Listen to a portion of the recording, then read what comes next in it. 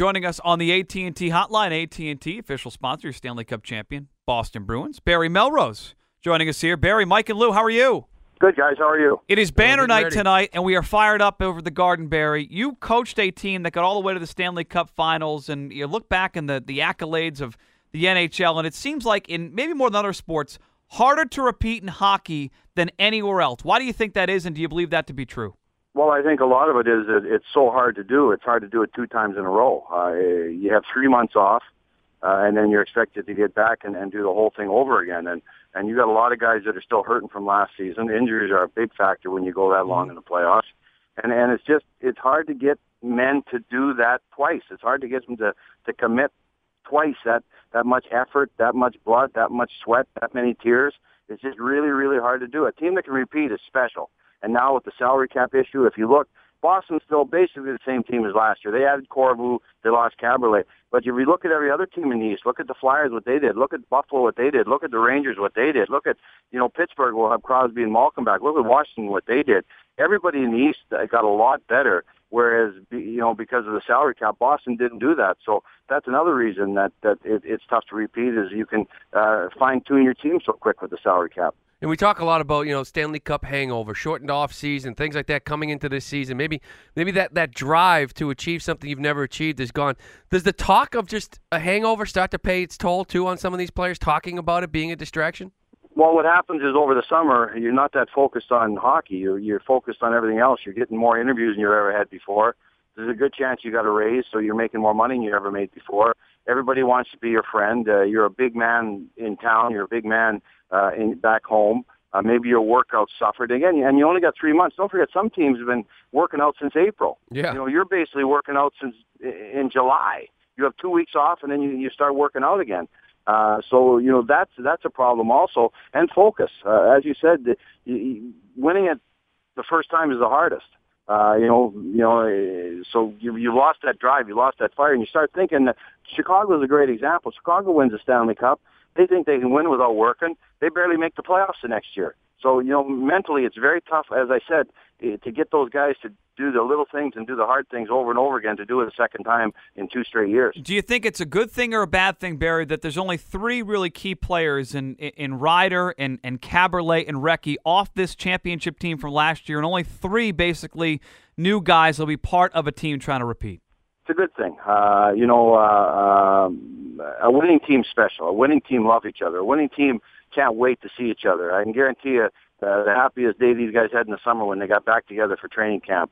The saddest day is when they left last year after the Stanley Cup playoffs were over.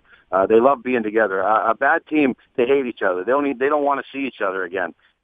They hate training camp because they got to see all the guys they don't like again, whereas the Bruins can't wait to see each other again. So when you're only adding 3 players, you're going to keep that camaraderie. You're going to keep that team work together. There were 3 good players. They all played big roles in the Stanley Cup win. They all played well. They all scored some big goals. But, it's time for Tyler Seguin to have a bigger role. It's time for the younger players to have bigger roles.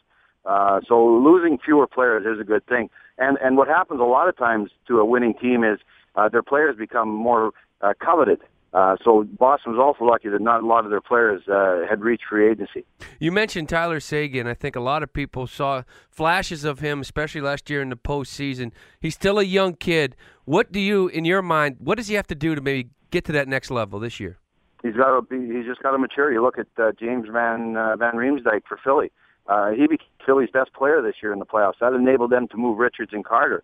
But just maturity, strength-wise, mentally and physically, learning what it takes to win, learning what it takes to compete every night, learning to play when you're tired, learning to play the third game in 5 nights on the road when you're tired. That's what a professional does, and he's got to become a professional. He's a great talent. He showed that during the playoffs. He scored some beautiful goals. But, doing it once every 4 or 5 games is easy.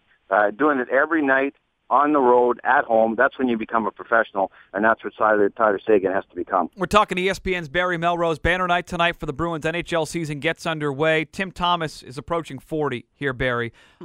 He had hip surgery last year, came in, had the best year of his career. Is there anything in your mind that should make Bruins fans be weary about Tim Thomas maybe taking a step backwards this year, trying to defend this cup? No, I love Timmy Thomas. I love his makeup. This guy, what he's went through to get here, he's never going to take anything for granted.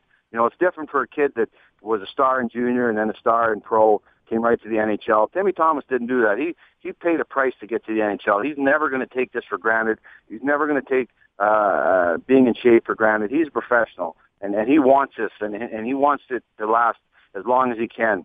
He'll stay in shape. He'll be ready to go. And don't forget, you got a very good backup in Tuukka Rask. So, you know, you can play Tuukka more this year than you did last year. Maybe give Timmy a little bit more rest. But I have no worries about Timmy Thomas being ready to play and having a great season. I wanted to get your take on Brendan Shanahan's new approach, maybe to, you know, as far as showing video to players and maybe responding to the news and the media and the players about what's an illegal hit, what's not an illegal hit.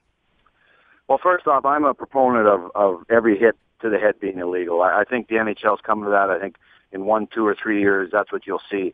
If you listen to the explanations, Brendan's doing a great job. He's putting the hammer down. But, you know, he sounds like a lawyer when he's describing these hits. Well, this guy dropped his head 6 inches.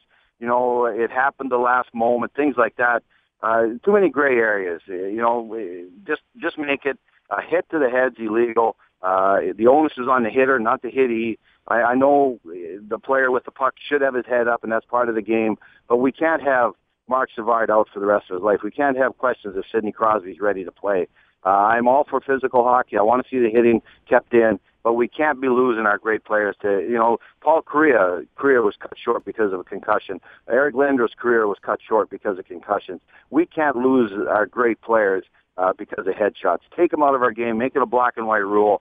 That's what I think the NHL is going to, and I think we'll see that within a couple of years. Barry, 9 preseason games lost to suspension, 31 regular season games, and almost $1 million in fines. How have the players responded? The guys you've talked to, what do they think of the way it was reprimanded and it was policed here in the preseason? I think everyone's pretty happy. I think everyone realizes it's a problem. Everyone realizes what I just said. We can't have our great players out of our game because of head injuries.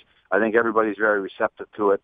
And, you know, some guys are going to learn quicker than others. But, you know, it's going to take, when you're going at a guy and you see he's vulnerable, you know, you're going to have to maybe make sure you hit him in the chest. You just can't flirt with hitting him in the head, things like that. You can't take the chance.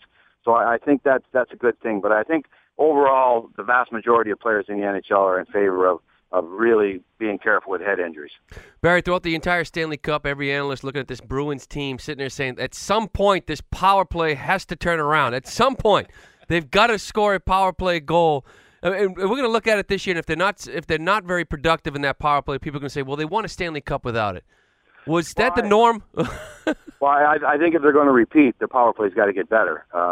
And it should get better. You know, Sagan's a year older. Lucic is a year older. Corvu can play the point in the power play. He's got a rocket of a shot.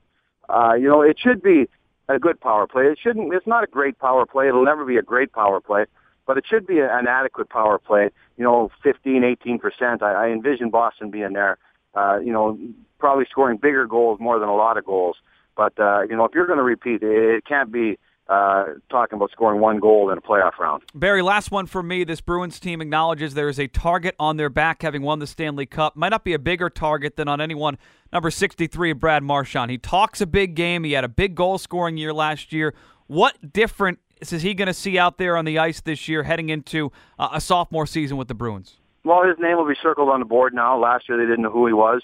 You know, this year they know he's a good player. They know he's a Max Talbot. You know, he's a Carcillo, that type of player. He's a 20-goal scorer too.